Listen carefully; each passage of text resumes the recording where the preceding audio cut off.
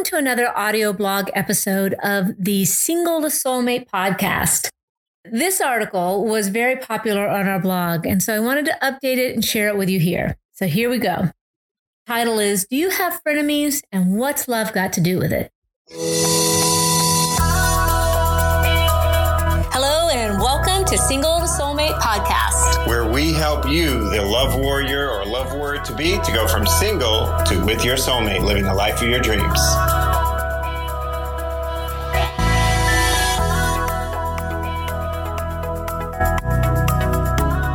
So when you're on your journey toward the love of your life and the life of your dreams, who you have around you really does matter.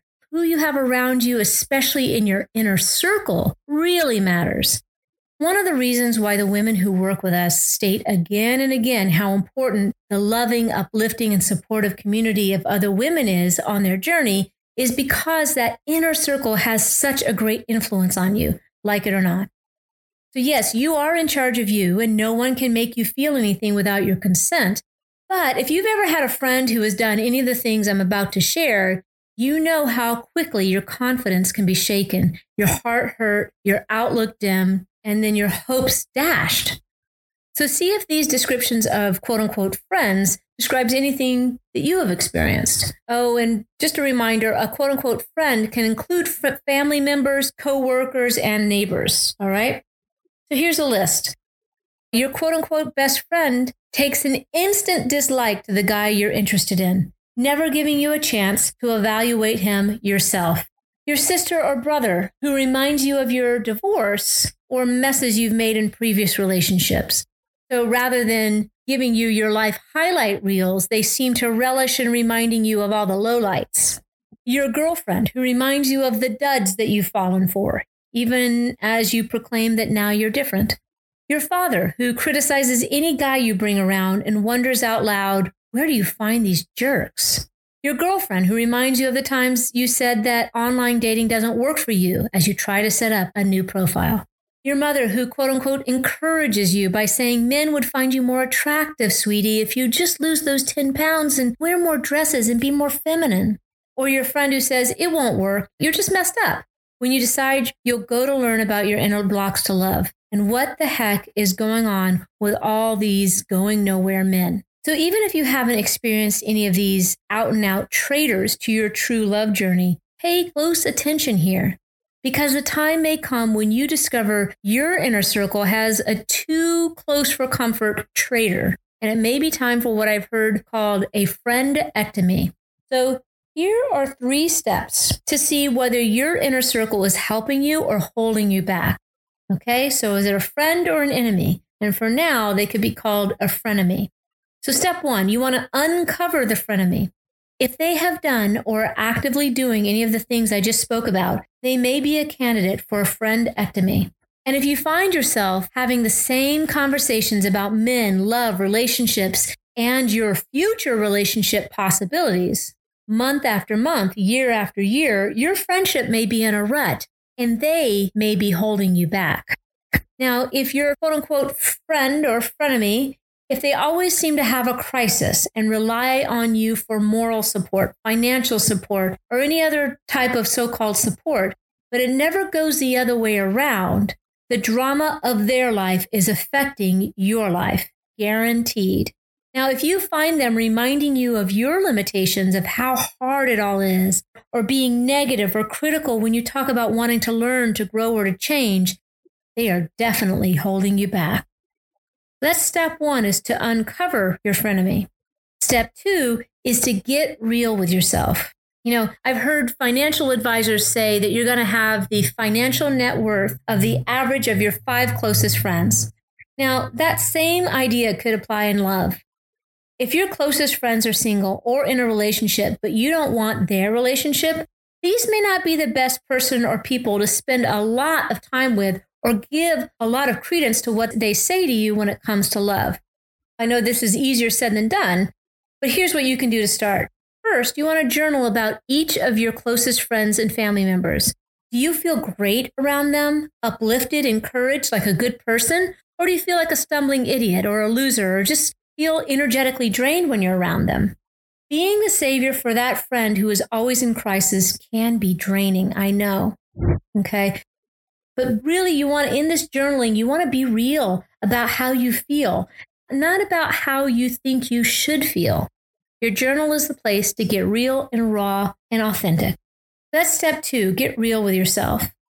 And step 3 is commit to be true to yourself. If you have identified a frenemy, someone, or maybe there's a few someones who might mean well but may be holding you back, I want to let you know that all is not lost. They may simply be clueless about what it takes to have a wonderful, loving relationship. Okay? And keep in mind, her criticism and negativity towards you is more about her not believing that she can find true love or that it's possible. Or she may be in a relationship that she's not thrilled with and figures you can't do any better, so why try? You should just settle for mediocrity just like she has. We encourage you to be true to yourself and what you want for your life. It may be time to get at least one new friend who is uplifting, positive, and on the journey of wanting to attract your dream love life and dream life. So on the same journey, somebody's on a similar journey. Being true to yourself may mean you find new friends who are more in alignment with the new you. Now, does this mean that you have to be mean to anybody? No. Does this mean that you're better than anybody? Of course not. But if you're feeling like they may be holding you back, you're probably just really annoying them with all this talk of change, growth, a new positive outlook, and all that stuff. And you'll really want to consider what I'm saying here. You can start by being real about what lights you up in your life and simply observe how your friends react to this. Allow yourself to be openly hopeful about your dreams. Put some action behind it, and your real friends will join you. Or at the very least, they'll be positive and hopeful and supportive of you. Your frenemies won't, okay? And if you already have a good friend around you and you want to change your love life going forward, you might consider joining us in a Love Breakthrough Group Mentoring Telecourse. And that starts in late February, and that's where we help you have a new conversation around love, your possibilities, and what your history really means for you, okay? In 5 weeks, you'll shift those old beliefs about love and men and relationships so that you're more in alignment with true love. And you can bring home your sweetheart, the next company picnic, the next family gathering, and show your mom that your sweetheart loves you just as you are, 10 extra pounds and all. You know, one of the top 5 regrets of people who are dying from a terminal illness is regret over failing to be true to themselves.